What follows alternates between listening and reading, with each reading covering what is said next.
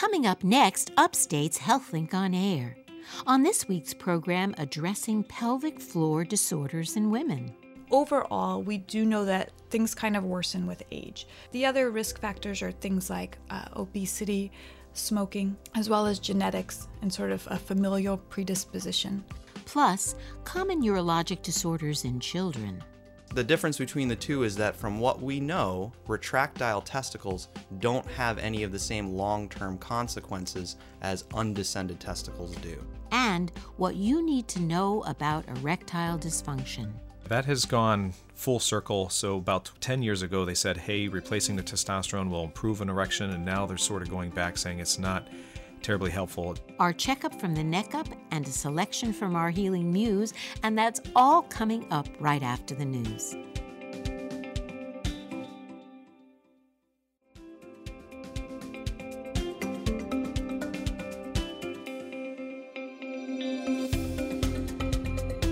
This is Upstate Medical University's HealthLink on Air, your weekly dose of information about health and medical issues affecting Central New Yorkers from the region's only academic medical center.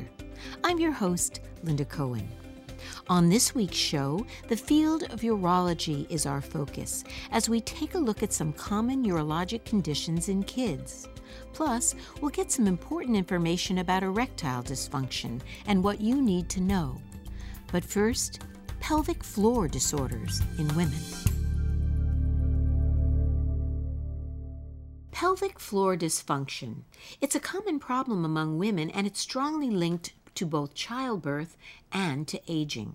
It can cause many symptoms, and it can have some troubling consequences. So here to help us understand what these are and what can be done about them is Dr. Natasha Ginsburg. She's Assistant Professor of Urology and the Director of Female Pelvic Medicine and Surgery.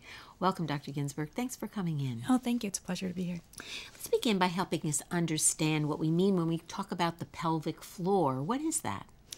The pelvic floor is actually a difficult concept, I think, for a lot of people to understand, but it's basically the hammock that kind of holds all your organs, and men have a pelvic floor and women have a pelvic floor. But particularly for women, it's the hammock that holds the bladder, the vagina, and the rectum kind of in position, kind of at the bottom part of your abdomen. And that hammock is comprised of musculature? I mean, is it basically muscles that create that support? Yeah, there are a few different levels of muscles, and there's also a connective tissue, which is called fascia, which is a thick, strong, kind of rope-like tissue that keeps everything in position and protects your organs from gravity, ultimately. So basically, why is it important? I mean, what happens when something goes wrong with it? Mm-hmm. So the pelvic floor is a complex structure, and the purpose of it is, one, to kind of keep everything in place, but also needs to be able to relax and to tighten in order to permit sort of normal activities. And that includes things like voiding and defecation. It needs to relax in order to be able to have babies. It needs to tighten in order to be able to prevent urine or stool from coming out when it's not supposed to. Exactly. And so it has to work in relation with your other muscles and with the brain and with the nerves in order to keep everything in place. And meanwhile, it also is fighting gravity most of the time because we're upright, standing or sitting. And so there are muscles there that have to always be tonically contracted in order to keep things in position. So when we talk about pelvic floor disorders, that sounds like it could be a very large category. What are the kinds of problems that we're talking about? It is. And there are a lot of different things that can go wrong with the pelvic floor. In general, when we talk about disorders, we talk about things that have to do with urination. So often that's related to something like urinary incontinence or the inability to hold urine. It can be related to prolapse of the organs through the vagina, and that can be either the bladder or the uterus or the rectum. When you say prolapse, explain that a bit more. So that's essentially when those fascia, that tight ligament, when it becomes weak, the organs can actually fall forward or down through the vagina. So the vagina almost turns itself inside out because the organs are kind of falling through. It's essentially a hernia of the pelvic floor. Mm-hmm. And are there others as well? You were starting to mention. I interrupted you. Oh, no. The other Other disorders can be loss of stool and the inability to retain stool, or even the inability to hold in flatulence. And then finally, we oftentimes deal with people who have pain or trouble with the relaxation of their pelvic floor. Sort of the opposite problem of having things fall through is the problem of being too tight. Interesting. So who basically is most at risk? I alluded to this in my introduction, that it's often associated with childbirth or with increased age. Tell us a bit more about that. Explain that. Yeah, absolutely. Depending on the type of pelvic floor disorder, there are different risk factors. Overall, we do know that things kind of worsen with age. So rates of urinary incontinence increase with age. The risk of prolapse, or the organs kind of falling through, worsen with age. The other risk factors are things like obesity, smoking is a big risk factor, as well as genetics and sort of a familial predisposition. There are certain medical problems that can predispose you to this, but I would say probably the number one inciting factor is childbirth. So just from having gone through childbirth, and I have had that experience, all of the pressure of carrying the pregnancy and then delivering a child vaginally probably stretches things quite a bit. Exactly. And we find that vaginal deliveries, even more so than cesarean sections, but both do contribute to the laxity and tearing of the muscles and that fascia. And when they become weak, it's much more likely that things start to shift around and move, and then you're at higher risk for some of these disorders. So how do you know, you alluded to what the nature of some of them are. What are some of the symptoms? Do you feel pain quite often, or is it mostly like loss of the ability to control certain things? It can be either, it can be both. So when we talk about urinary incontinence, that's the loss of urine when you don't mean to. So when the urine is coming out, whether it happens when you're coughing or sneezing or exercising, or sometimes it may come out when you feel like you have to go and you're walking to the bathroom and you just can't quite make it in time, that would be a sign of urinary incontinence. In terms of the prolapse, or the organs falling through, sometimes people refer to that as a dropped bladder. And usually women will feel a pressure or a bulge, or something doesn't feel quite right inside the vagina. They may have pain with intercourse. And then with fecal incontinence, loss of stool, same kind of thing. It's the inability to retain the stool and to go when you want to, or the stool comes out when it's not supposed to, when it's unexpected. Are there also elements of, does constipation play a role too? In other words, can you have the exact opposite of what we were just talking about, which is, loss of control? Absolutely. And what's complicated about the pelvic floor is that we have a number of different organs there, and they all work interrelatedly. So constipation can actually contribute to urinary incontinence. The pelvic floor being too tight can contribute to constipation, so the inability to relax and to allow the stool to come out.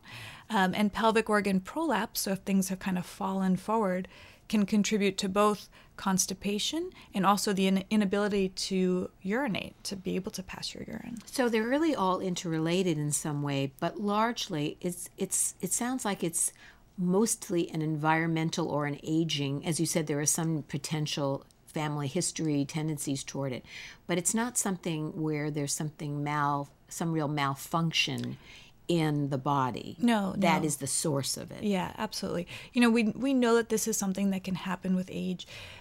Incontinence can happen at any age, but it definitely increases. And things like prolapse, pelvic organ prolapse, are more likely to happen as you get older. Now, it's not something that's a foregone conclusion. Just because you're older doesn't mean you will have incontinence or prolapse, but we do know that people who are older are more likely to have those issues. If you're just joining us, you're listening to Upstate's HealthLink on Air. I'm Linda Cohen, along with urologist Dr. Natasha Ginsburg. We're talking about pelvic floor dysfunction.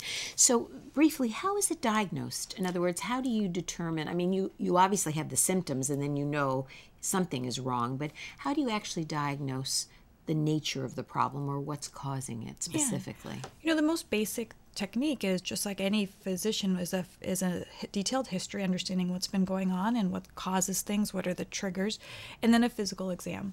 And so when you come to my office for one of these symptoms, part of the physical exam will include a pelvic exam to get a good sense of what is going on with those muscles and the fascia. Can we sense a weakness? Can we see things falling down? Can we see the leakage of urine? And then there are sort of more involved testing that kind of look at the function of the bladder or the function of the pelvic floor muscles. Sometimes we have to look inside the bladder with the camera. Those things may or may not be necessary, sort of depending on what we find on physical exam. So once you've determined that someone does have pelvic floor dysfunction in some way, leading to all of these, several problems, what treatment options are available for people? For example, for something like stress incontinence, which is basically, as you mentioned, coughing, sneezing, that kind of thing. Exactly. What are the primary treatments and ones that are most effective? So I think what's really great about the treatments that we have pretty much across the board for our pelvic floor disorders is that we can move from things that are less invasive, that are easier to do, to things that are more invasive. And so in terms of incontinence, whether it's stress incontinence or urge incontinence, we can often start with things like changing around your behaviors, changing around the foods and the drinks that you put in your body, because they can affect the way the bladder functions. We can also do pelvic floor exercises, and that commonly is referred to as Kegels. Now, I would say that many women are doing their Kegels incorrectly. And so we can go through teaching on how to appropriately do the Kegels. And then we have a great group of physical therapists here that are specialized in pelvic floor work and can really help women to focus on their muscles and to really get a good sense of what they're doing and to help them improve the way they're exercising their pelvic floor. So if in fact someone's motivated to do so, can that really reverse their symptoms? And I mean, even at, let's say, a more advanced age, can you really, let's say you've let yourself go, so to speak, for many, many, many years, I mean, can you start to exercise and see a change? Absolutely, absolutely. And so I think a lot of women are scared to come to a urologist, one, because maybe they're embarrassed or Sure. This is such a sensitive topic, but the other fear is that they think, I'm going to have surgery to fix this. And that's absolutely not the case. Now, we know that the earlier we start with sort of the muscle training, just like any kind of exercise, the better it'll be in the long run, but there's always ways to increase the muscle that you have and to help with some of the problems that are going on. How about techniques that are more kind of complementary, like something like biofeedback or something of that nature? Does that play a role, and is it successful? Yeah, so, what we generally find is that we start with sort of the less invasive types of things, like the changes in your diet, potentially doing exercises, physical therapy.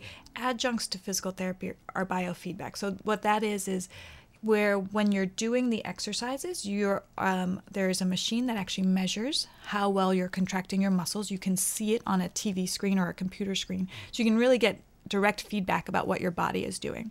And then, we try these things for a while, and many people have good success with those. And if that's not working, then we move on to either things like medications, other therapies. And then if those still aren't working, then we would talk about surgical options. So let's back up a minute. When you talk about medications, what kinds of medications are usually recommended? Yeah. And do they have potential side effects, for example? Yeah, of course. So all medications have some side effect. Unfortunately, we don't have one that's perfect that works without having any side effects. And it depends on the specific pelvic floor disorder, what type of medication is appropriate. For things like urge incontinence, which is that leakage of urine when you're running to the bathroom and you don't make it, we have a series of medications that can help to relax the bladder, so the bladder stretches a little bit more, is able to hold a little bit more urine so that you're not running as frequently. In terms of things like fecal incontinence and inability to hold the stool in, there's certain types of bulking agents or basically things to harden up the stool so that it doesn't come out quite as easily. When we talk about things like stress incontinence, there are less medications that are helpful with that. So that's that leakage when you cough or sneeze. And that's where the Kegels Exactly. play a stronger role. So do relaxation techniques play a role here? You were talking about that. I don't want to run out of time, but help us with understanding that. Absolutely. So for the people whose pelvic floors are too tight, relaxation techniques and, again, physical therapy are really excellent. And we have medications that can help be an adjunct to those things. And some people whose pelvic floors are very tight have a problem with chronic pelvic pain. And they may also have a problem with leakage of urine, because if their pelvic muscles are too tight, when it's time to have to go, they can't tighten anymore. So what they need to do is learn to relax the pelvic floor so that they have that give and stretch and to be able to tighten when the time is nigh. Very interesting.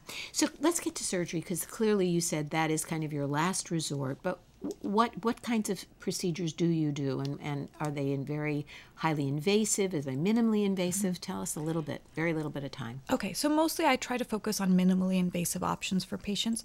Depending on what their pelvic floor disorder, there are different surgical options. In general, in terms of stress incontinence, that can be a procedure that it's usually an outpatient procedure. You come in the morning, go home the same day. And that would either help to strengthen that lost fascia that was now weakened after childbirth, or to try to bulk the urethra in order to prevent the urine from kind of leaking out. When we talk about prolapse, it's basically surgery to kind of pull things back up and put them back in the position where they belong. So what's the prognosis, basically, when someone's been treated, either with some of these other diseases or other techniques or through surgery? Yeah, so people have very good outcomes. Depending on where they start, their outcomes, they can have improvement anywhere from 50 to, we have almost 100% success rates with certain types of modalities. Well, but it very much depends on the individual and their motivation and what we're able to do for them. Well, very helpful, very interesting information. Thanks so much for coming in. My guest has been Dr. Natasha Ginsburg, Assistant Professor of Urology, specializing in adult urology, general female urologic health, and reconstructive urology.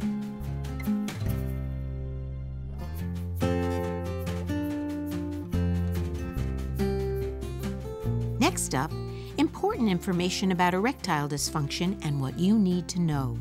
You're listening to Upstate's HealthLink on Air.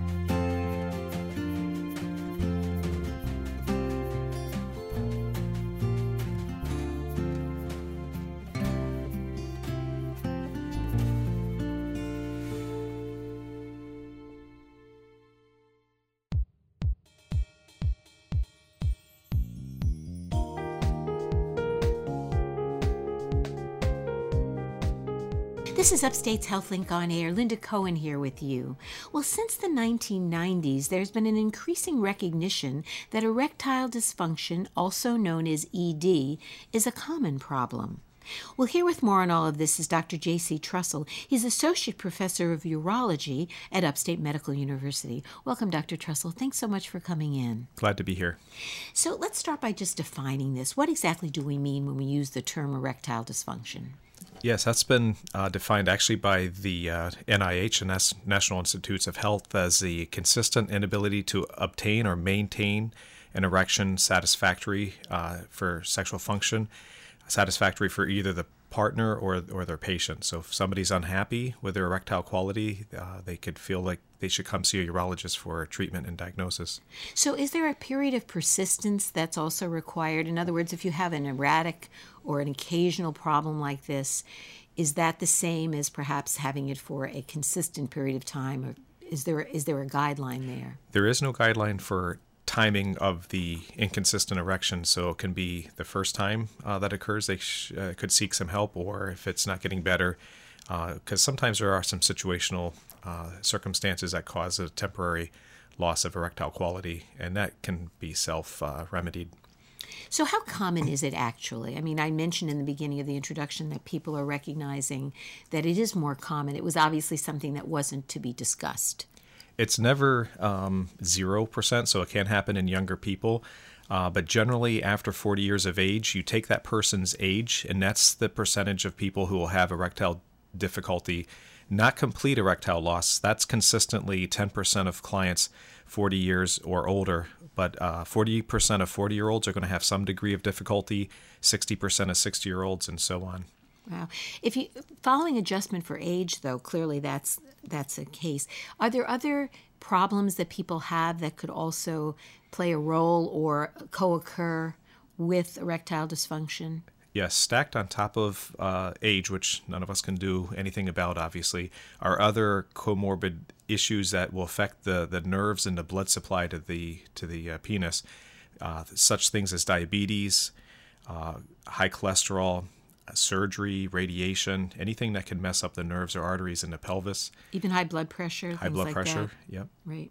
So what exactly, when we talk about symptomatology, what exactly is the person experiencing? There's two types of erectile dysfunction. One is a lack of adequate blood flow, arterial blood flow into the penis. Those will typically have a non-erection or a soft erection going forward. There's another one where the veins exiting the penis get kinked off like kinking a garden hose. And if those veins are not kinked off adequately, a person will get a moderate to good erection, but then it tends to fade away shortly after the erection has started. So they'll complain of an erection that loses its power after a couple minutes.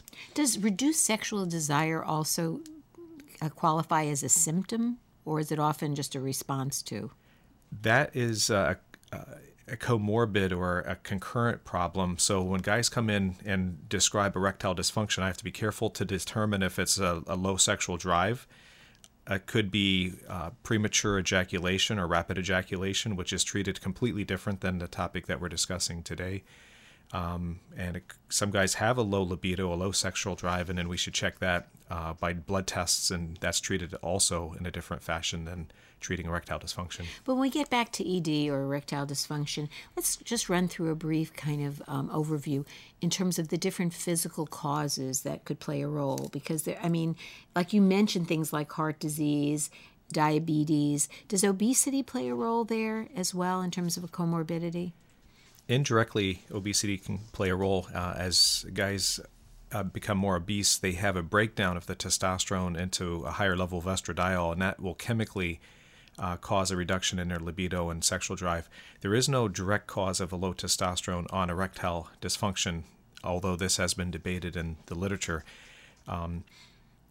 It's also a big part of what current advertising is in terms of people having them check their testosterone level as being causative for ED.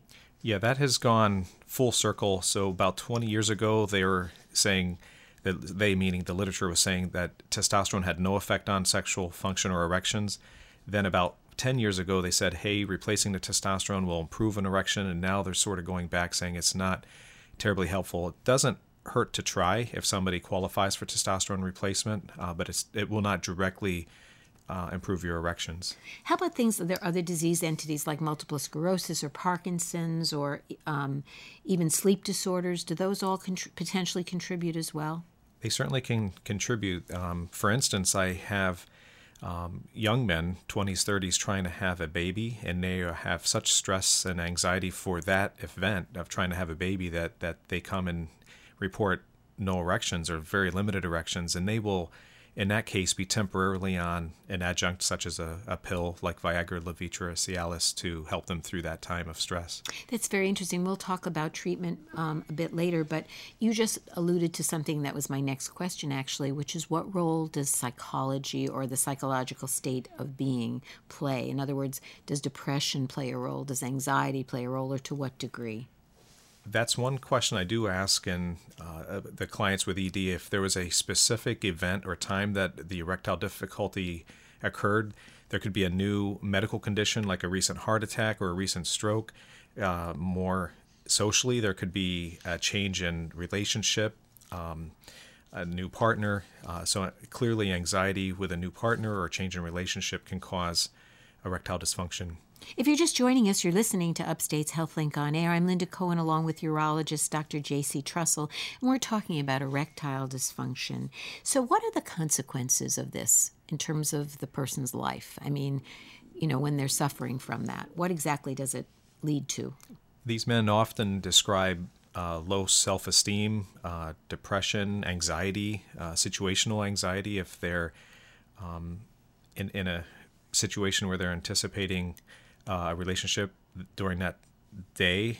They might try to avoid that situation. The lucky ones have a supportive partner that will help them through these times and through the treatment. Some of these treatments might work better with partner involvement.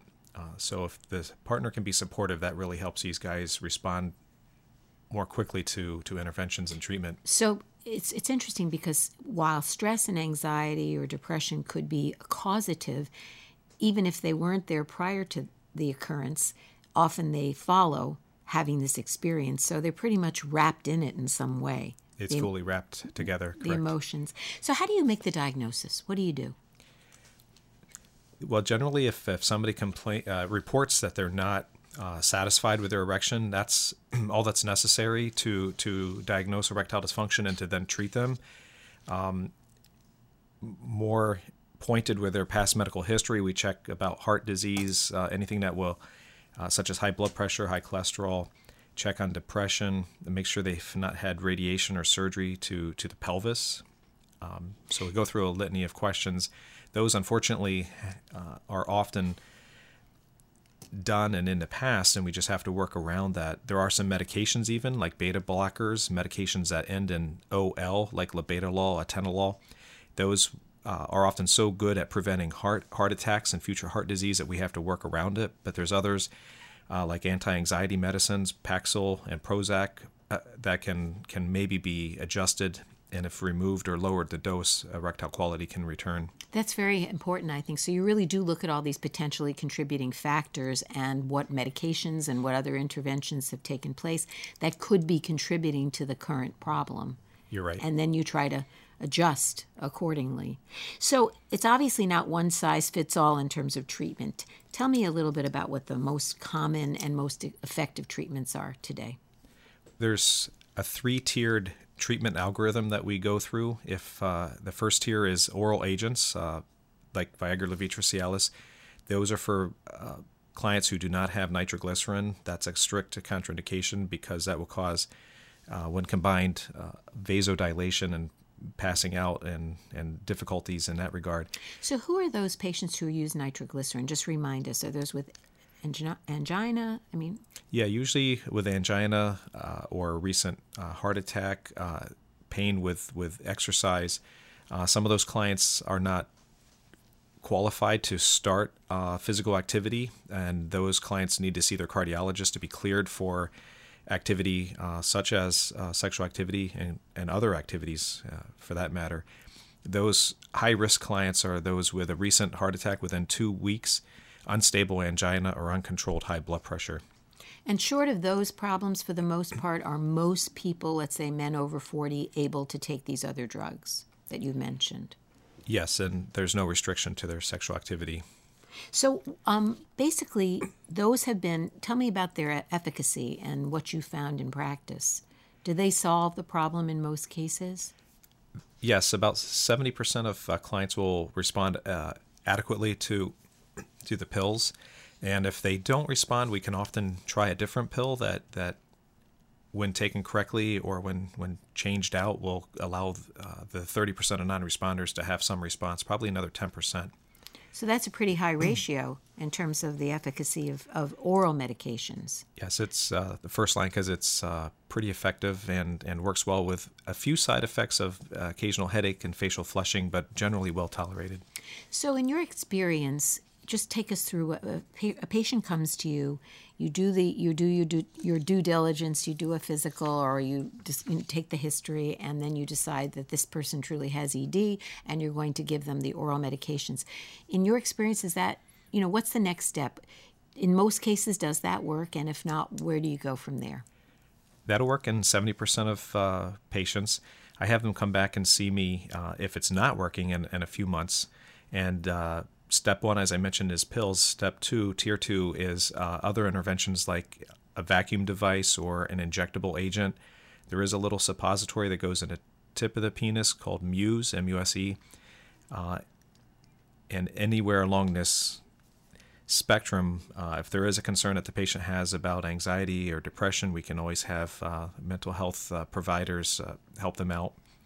If the second line or second tier intervention it doesn't work or is not appreciated by the patient, the third line, the last line, is surgery, where we would implant a penile prosthesis, sort of like an artificial knee for knee pain, but this is a prosthetic that causes the phallus, the penis, to be rigid when they desire for sexual activity. But does it create rigidity all the time, or do they have the option? Does it kind of function along with natural variability or natural desire? The most common prosthesis is one that is filled with saline. There's a reservoir that's tucked in next to the bladder like a balloon, and there's a pump in the scrotum like a third testicle. All this is hidden under the skin, and that pump allows fluid, the saline, to be transferred into sleeves that are in the penis, making it hard. And then after sexual activity, that pump has a release valve where the fluid drains from the penis back into the reservoir tucked by the bladder. So what's the efficacy of that in your experience? Does that work well for the patients who are most appropriate for it? That works quite well. The satisfaction rate for the patient is 92%, so 9 out of 10 clients will be very happy with the penile implant, and the satisfaction rate for their partners is about 90%, 9 out of 10 as well. Okay, we have only a little bit of time left. What's the bottom line? What do you tell people? I mean, in terms of if they find themselves in this circumstance. Erectile dysfunction is common, very common. It's quite treatable. And although in the past we've done a lot of workup to figure out if it's the blood flow in or the venous leaking out of the penis, no vascular surgery works, so we no longer do that extensive workup. So you're not even doing surgery. So you're basically offering these 3 tiers, and it sounds like you get a pretty good response across the board to one of those 3. That's exactly right.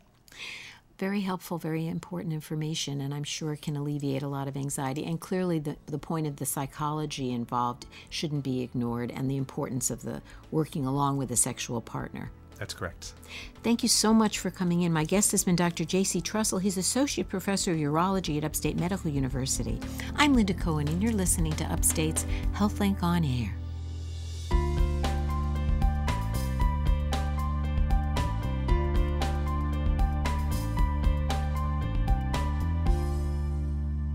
Hi, I'm psychologist Dr. Rich O'Neill with this week's Checkup from the Neck Up, Fighting Fire with Fire, or Waking Up as a Lighthouse. Well, folks, in college I did a cool visual perception experiment everybody can do. You sit in a brightly lit room at night, close one eye, cover it with your hand, keep the other eye open. Do that for 5 minutes. Then, still with the same eye covered, go outside to the darkest spot you can find. Look around, see what you see. Then cover that eye that's been open the whole time and open the other one. You'll be amazed by how much more you can see with the formerly covered eye, because it's what we call dark adapted. The whole world looks different. We're able to see so much more in much less light. It's a wow moment. Now, just imagine that we could do something similar in relationships. Well, turns out we can, using our emotions, our feelings as information. They can help us see, or rather feel, more dimensions to our social interactions. We psychologists call this emotional and social intelligence. Of course, it isn't quite that simple, because sometimes our feelings are dramatically out of tune with what's going on around us. They come from what we think is happening rather than from what is actually happening. More about that key difference some other day, but for now, a couple of tips. While we don't have much, if any, control over other people's behavior, we can pay more attention to what we are feeling when they, and we, do whatever we do. And here's a tip. Instead of responding to negative behavior with a negative response, fire to fire, we can choose to respond with curiosity and kindness. We can get curious about what's happening emotionally in the other person, that they're doing what they're doing. And we can be steadfast in bringing compassion and positivity, knowing, of course, what goes around comes around. Bonus tip, it also helps in changing our own behavior if we set a specific goal, if we imagine how we want to act in advance. The other day I woke up realizing that my goal is to bring some positive energy and action to every interaction I have. And didn't an image pop up of what I want to be? Like a lighthouse. I want to bring light to every relationship, every talk, even every committee meeting I go to. Now that's ambitious. So I've started imagining myself as a lighthouse, not a flamethrower, a lighthouse, bringing light even in the darkest moments, especially in the darkest moments. Impossible? Yes. Grandiose? Possibly. A worthy goal? Absolutely. And I'm finding more and more possible with practice. At least if we can't bring light, we can stop bringing fire. I'm Dr. Rich, Lighthouse Head O'Neill. Thanks for tuning in.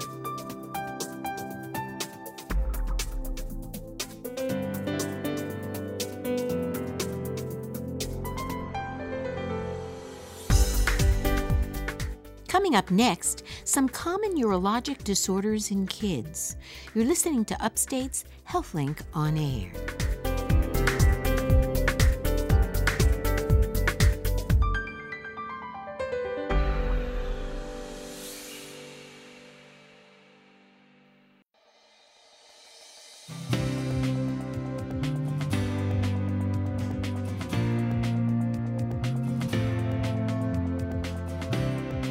This is Upstate's HealthLink on Air. Linda Cohen here with you. Well, when it comes to problems in the genitourinary systems of children, there are some that are the result of birth defects, but others can arise during early development. Here to fill us in on the most common ones that affect children is Dr. Matthew Mason. He's Assistant Professor of Pediatric Urology at Upstate Medical University. Welcome, Dr. Mason. Thanks so much for coming in. Yeah, thank you very much. Thank you for having me here. So let's begin by reviewing some of what are the most common problems that you see in children. What's the one that stands out in your mind? So I think one thing we can certainly spend some time talking about that we see a lot of are undescended testicles.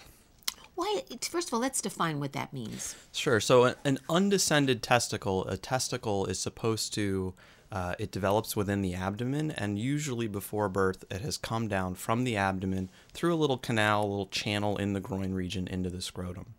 And in some studies, up to 3%, as much as 3% of baby boys are born with the testicle not in the scrotum, either somewhere stuck along the route down into the scrotum, or even somewhere where it missed the mark completely and it's in a completely wrong location. Does it usually just happen with one of the two? It typically does just happen with one of the two, but often we will see where it is both. And there can be a varying severity as to how far undescended or how far stuck along the way it is. And in certain circumstances, it can be as extreme as a child born that looks like a male but has no apparent testicles whatsoever. So the scrotum is basically atrophied or not It obvious? can look like a normal scrotum that's empty, or it can sometimes look very flat. And actually that can sometimes lead to a very serious concern that this may be a newborn that looks male but isn't actually male, and that actually is sometimes a very urgent, very immediate and serious health risk, because it can be associated with other conditions with serious life-threatening consequences. Oh, well, we can talk about some of that a bit later, but Yeah. Tell me a little bit more. Do we know what causes this, or who is most at risk for these kinds of problems? Unfortunately, like a lot of things I deal with, we get asked that question a lot by parents. Is it something that I did? Is it something that we could have done differently? And we really just honestly don't know. And so if you had to pick one answer, I would say it's random. There are certainly genetic factors and some environmental factors. But for example, in identical twins, the rate of undescended testicle from one to the next is only around 30%. So it's not purely genetic. You can have a father who had an undescended testicle and the children may or may not.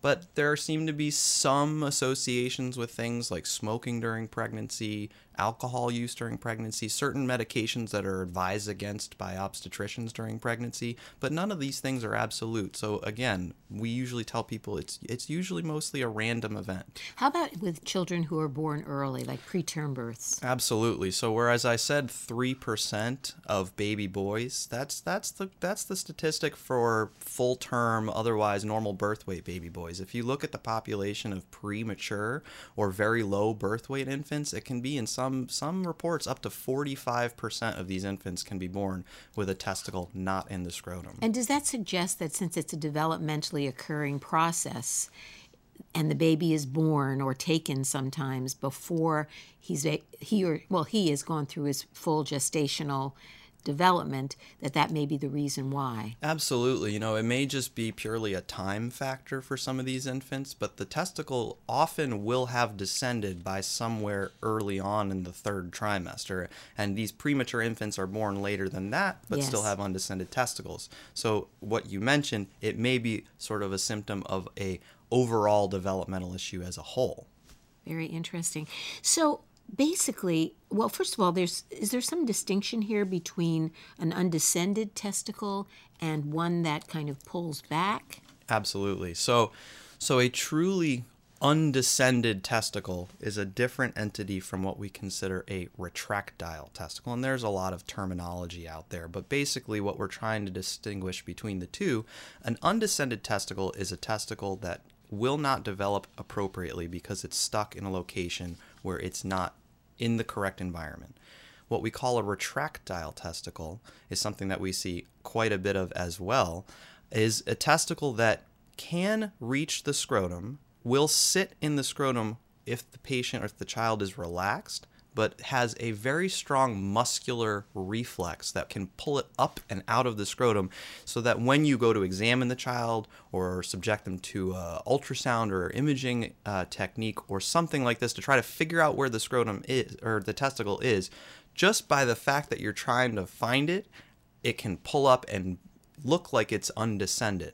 The difference between the two is that from what we know, retractile testicles don't have any of the same long-term consequences as undescended testicles do. So that leads me to the basic important question here is, what are the complications or consequences of an undescended testicle? Sure, absolutely. So, certainly maybe the most scary consequence is that children born with an undescended testicle have a higher chance of later in life developing testicular cancer. And testicular cancer is a very rare cancer in men at baseline, but anyone with a history of undescended testicle, whether or not it's ever been managed, have at least twice that risk. And if they have a testicle that remains in the wrong place after they go through puberty, the risk can be anywhere from 5 to 8 times the baseline risk. So basically, does it ever kind of descend spontaneously in some of these children? Yes. Definitely does, and in fact, up to maybe 50% of the full term, the normal full term newborns, it can up to about 45 to 50% of the time, it will come down on its own. But from what we know, it only has a chance to do that by 6 months of age. So then basically, what is the management of this, and what do you recommend to people? And is it the kind of thing that a normal pediatrician or primary care physician understands and knows how to manage? Typically so. I mean, it's basically standard practice for pediatricians, family medicine providers, primary care providers to examine the boy, the infant or child at every child visit to make sure that the testicles are in normal location and feel normal.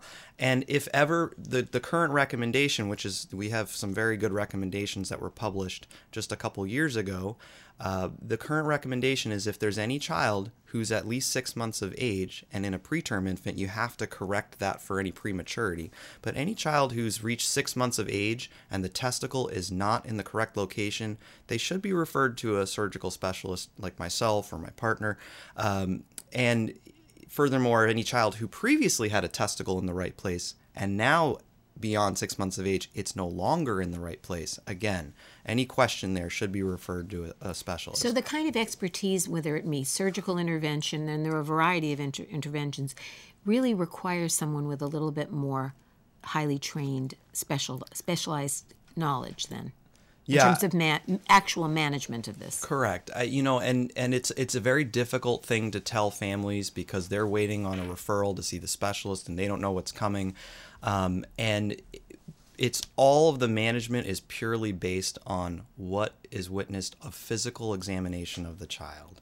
And that can be very subtle, and it took me, many years of training to feel comfortable to where I can say this child does or does not need surgery. And unfortunately, in today's day and age, what we found is that all of the sort of imaging techniques, ultrasound, what have you, are very unreliable in determining who does or does not need surgery. So it relies on a physical exam. It does. If you're just joining us, you're listening to Upstate's HealthLink on Air. I'm Linda Cohen, along with pediatric urologist Dr. Matthew Mason. We're talking about common pediatric urology problems, but specifically we've been talking about an undescended testicle. I want to be able to get on to at least one other of these problems, but just what's the prognosis then if treated? Well, so the other thing we didn't mention is the association with fertility problems. And what we know is that even as early as 18 months of age, if the testicle's left in the wrong place, there becomes issues at a cellular level. Developmentally, the testicle does not develop properly, and long-term, it may affect the overall fertility of the patient.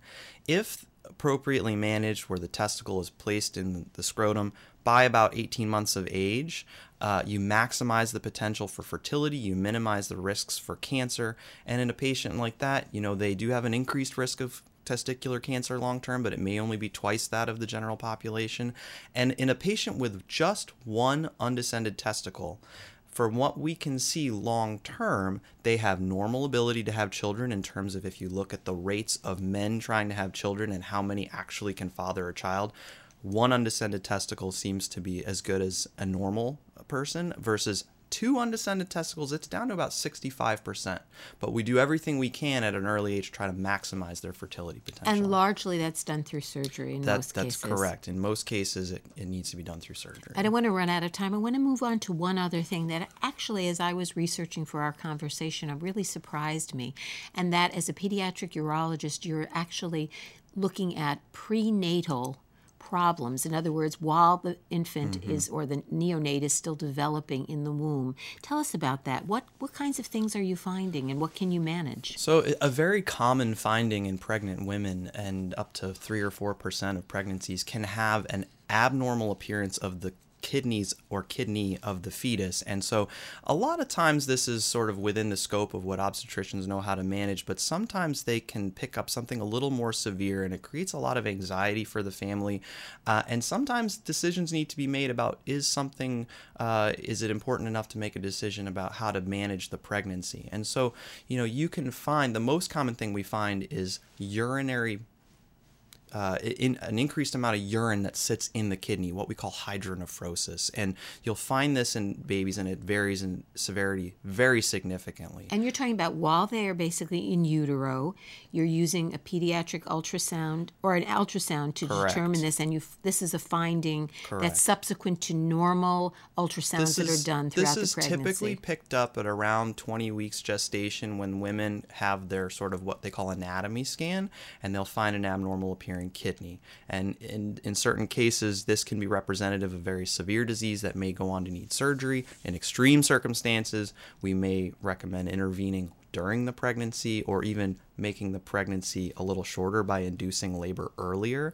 But most of the time, these are things that the child can grow out of or can have non-surgical management. And so it creates a lot of anxiety, and we are happy, and we encourage being able to talk to these women during their pregnancy so they at least know what to expect. And in most cases, that's all that it takes. Really? So it sounds to me like a lot of these kinds of issues really are not, really require a certain amount of expertise beyond perhaps even the standard urological training. In your case, going into pediatric urology. And is it a common thing to find pediatric urologists? There are not too many in this area. Certainly in upstate New York, there are pediatric urologists in Albany, Syracuse, Rochester, Buffalo, but between those areas, I don't think you're going to find very many. So unfortunately, we do have patients that have to make a several-hour drive to come and see us. But there are two of us here in Syracuse. And, it's just a matter of there aren't that many places in the country that train these people. There's only about 25 to 30 pediatric urologists trained in the United States per year. And you basically you were here for medical school. I was. Went elsewhere for your training. Correct. And decided to kind of come back. Come on back home. We're quite lucky to have you coming back. Thank you so much. So how can people reach you if they would like to reach you and get, learn more about your services? I think the easiest way for either a patient or a potential patient or or a primary care provider to get more information or contact us would be just call our office. It's 315-464-6060. That's 6060. That's the pediatric urology office. We're a small group, so everybody knows everybody, and we're right here on the phone. Well, thank you so much for coming in and enlightening us. And I think, certainly something as common as you mentioned, the undescended testicle issue is certainly of concern. And clearly, you're zeroing in on some very, very highly specialized problems. I want to thank you so much for coming in and enlightening all of us. Well, thank you again. Thank you for having me. My guest has been Dr. Matthew Mason. He's assistant professor of pediatric urology, specializing in pediatric urology problems. I'm Linda Cohen, and you're listening to Upstate's HealthLink on Air.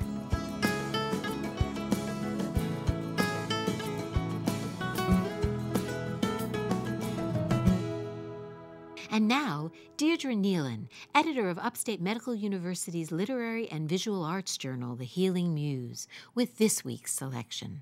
Thank you, Linda. Hippocrates was a Greek physician from the golden age of Pericles. Today, we know him as the man honored at medical school graduations when new physicians take the Hippocratic Oath. This promises to keep the welfare of the patient at the forefront of every doctor's practice. Poet Michael Salzman, a former chair of neurosurgery at the University of Maryland, reminds readers that Hippocrates emphasized caring for the patient, not merely treating him. Like Hippocrates, Salzman's speaker sees and seeks a commonality with his patient. Here is his short poem, The Little Hippocrates Knew. Dear patient, writer, sailor, though in your eyes I live my former life, as a tree gone bare in winter seems itself if still alive, or a woman round with child prepares to expel her possibilities, we are more alike than before, and no white coat of mine can attach humility or wear the badge of the perplexed enough. We two, captain and crew, on the same voyage.